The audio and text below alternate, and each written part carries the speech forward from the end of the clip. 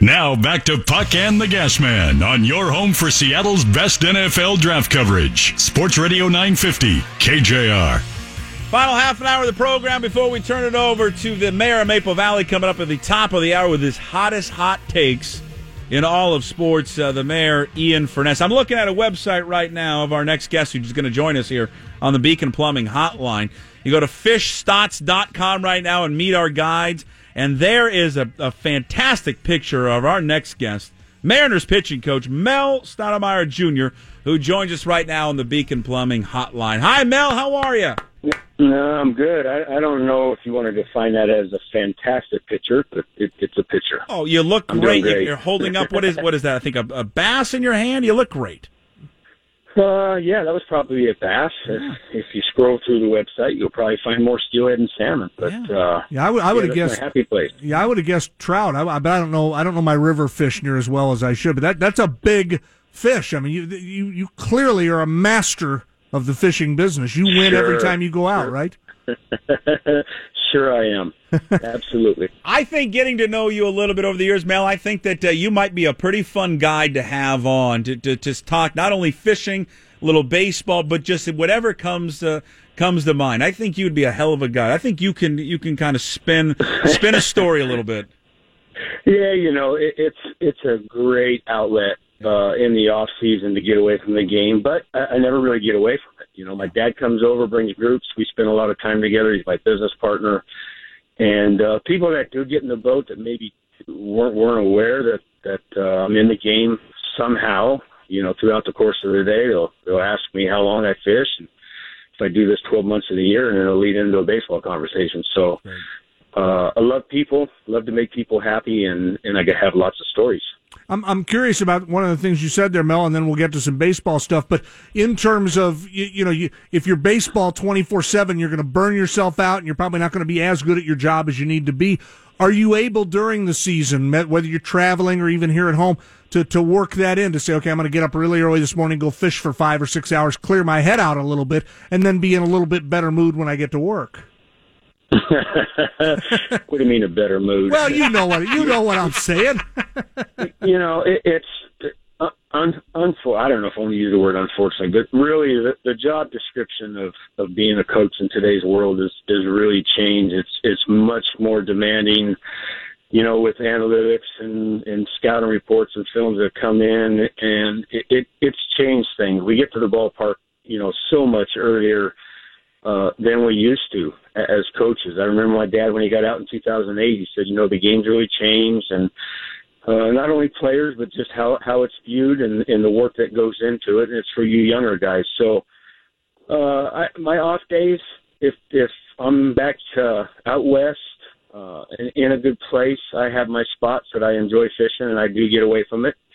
At the end of the day, I am able to go back to my hotel room if I'm on a road and do some fishing stuff and answer people's emails and get away from it. And if you don't have that, that source, it can eat you up in a hurry. Right. That was kind of my point. Yeah, right. Mel, how much have the players changed? I mean, we've heard this. I mean, it's always the get off my lawn generation. Back in my day, we pitched 400 innings and never came out of a game, and we pitch every 3 days.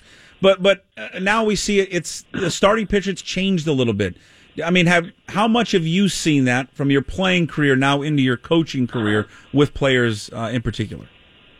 Well, I'm not going to say that the players have changed, because you still have guys like, Mike Leake and Felix Hernandez and the Klubers and Keuchels and those guys that still pitch their 200 innings, and they still have the same mindset. I think what's changed is us as organizations, as coaches, and how we prepare our players through minor league systems. The bullpens, the prominent bullpens, and the nastiness, and the way that the game has changed and turning the ball over to those guys much sooner in the game, not allowing guys to get through the lineup 3 times. It has changed. I don't think the guys that have been around a while and that are seasoned veterans, that their mindset has changed, and they have a difficult time I think, adapting to the change. Mel, speaking of changes, I want to ask you about the guy right at the top of the rotation. We're all watching Felix, and it takes a big man to go through these things and say, I'm gonna change a little bit of how I pitch. I'm not the young guy I once was. I can't completely overwhelm guys with power. I got to do some other things. What he's going through is it's fun for me to watch as an observer. I'm sure it's a difficult thing for him. How much of what he's doing and how much of what you're doing with him is mental and getting him to realize, hey, I can't just overpower guys and blow it by guys anymore all the time. And how much of it is physical? The idea, hey, you have to change a little bit of how you pitch now because of who you are and who you want to become in the back half of your career. Yeah, I think it's parts of both. But I think the biggest adjustment is the mindset and buying into it. And, Felix Hernandez has got a lot of pride. And as a man and a pitcher, he may fail to recognize that and sitting down and having one-on-one conversations. But deep down, I can tell you, he knows or has a better understanding of the type of pitcher that he is today. So that's been an adjustment, and I think he's given into it.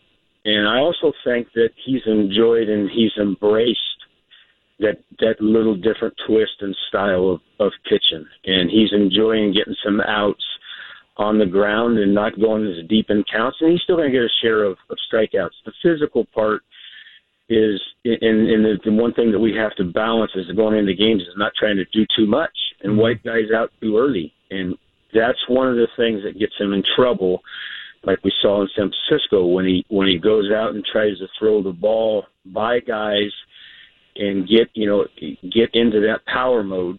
And that's basically, I mean, let's face it, that's how he used to pitch, wipe guys out. Right.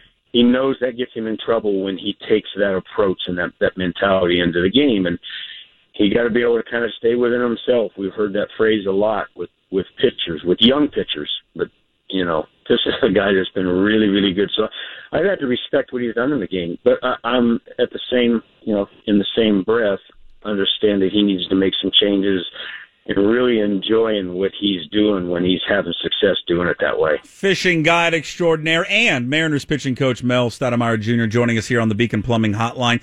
He threw a ton of pitches last night, did James Paxton, Mel, but at the end of the day, he gave up one run against a very potent offense. Well, it is a very potent offense, and it's an offense that can really hit the fastball. And James Paxton, it happens to be his best pitch. The Springer guy at the top of the lineup, he's hurt a lot of guys in the game when you get behind and throwing fastballs, and that's what James did. Pitched a brilliant game last night. If you watch the game, the guys were on the dish trying to take his fastball away from him and control the outer half of the plate. And, he had some deep counts, threw a lot of fastballs, had a really good cutter last night. I'd like to see him maybe use his breaking ball a little more early in the game, something that he can use in early and middle counts to get guys off the fastball. But James is a warrior, man. He's worked so hard to get where he is today. And, I think the thing that's really separated him from being in that, that Sale and Kluber group is to be able to stay and remain healthy throughout the course of a season. And we're hoping he can do that this year. So far, so good on the back half of the rotation. I guess Gonzalez has had, his last outing especially was probably a lot shorter than you'd like it to be. Leake's been terrific, and Gonzalez hasn't been by any stretch of the imagination. He looks like he can fulfill this role. Kind of some thoughts on 3 and 4 right now and where you stand there, Coach. Well, Marco's still a young pitcher in terms of major league experience, and he's going to have his growing pains. He's going to have some wrecks every now and then, but his first outing was really good, and what he did to do that was to control counts and pitch aggressively and stay in good counts. He knows the type of stuff that he has and what he's got to do. So we're still waiting on Erasmo Ramirez, who's going to go out on one more rehab start, and then he's going to be available to us. Hopefully, barring nothing happens there. So we like what he did last year for us, and we're kind of still waiting to get him back healthy. And it's never a great situation to wait to turn around and getting back to the top of the rotation. But, you mentioned Mike Leake and what he offers to this club. He keeps himself in games. He's a seasoned vet. He knows how to pitch. Can do a lot of different things, and he's off to a nice start. So, with those three, and we keep those guys healthy, it's going to make our 4 and 5 better, and let those guys work through their growing pains. Mel, one last thing for you. What's the key tonight for Miranda? Aaron Miranda has to. I mean, we all know the weapons that he has. Last year, he had a great first half. He's got to be able to command his fastball so that his split can play off of that. It's never a good situation for him where he's not getting his fastball in there. It doesn't mean he has to throw a lot of them. It just means that when he does use them, it has to mean something in the at-bats because he's got a good split. He's got a slider that's kind of work in progress, but this is a club that handles the fastball. He's going to have to get his heater in good spots and use his share of splits. It would be a real shame, too, if one of his fastballs got away and hit George Springer in the ribs tonight. But, that would be just a shame. Mel, for me as a fan, I would feel bad if somehow, some way a fastball got a little inside and hit Springer in the ribs and he had to leave the game. But, hey, we don't wish anything like that, right? No, we don't, but I like your style. There's never anything wrong with making guys uncomfortable. Yeah, we tend to look at the game maybe a little differently than, a professional pitching coach who might not want to come on with us two jokesters and go, yeah, let's hit him in the ribs. Hey, biggest fish you ever caught, Mel? Well, freshwater was a 62-pound salmon. Wow. And, steelhead that are, the coastal steelhead over here, most of them are in the 12 to 15 pound, and I got a 25-pounder on the Clearwater. It's kind of our home waters. Yeah, it's. I think I've been fishing longer than I've been throwing a baseball. It's awesome. Great stuff. We love having you on. We'd love to have you on again. You're a great friend of the program. It's been great. Good luck tonight.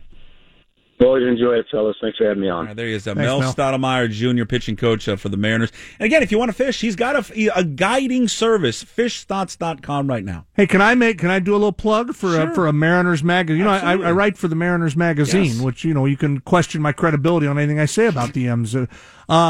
Get a Mariner magazine tonight when you go to the game after you stop by Puck's pregame party at Henry's, right? Yeah, 5 to 7 drinking vodka. Drinking vodka with Puck, and then you go in and you'll be nice and loosey-goosey. Get yourself a Mariner magazine, and we've got a feature in there that I wrote on Ryan Rowland Smith and what it was like for him to be, it's one thing to Australia, come from Australia and be a major leaguer. What about all those years he spent in the minor leagues in these little backwater burgs? What was that like for a guy from Australia? All right, we'll cut gas loose. He's got to go catch a ferry. He's got things to tidy up. He's got responsibilities. I've got things to do. I'm helping the community be a better place. You are. And I can do that by leaving here and not talking with you and Ian. He has to call the elderly. I got to help the elderly. The mayor of Maple Valley coming up next. We'll find out what's happening on his show at 1 o'clock.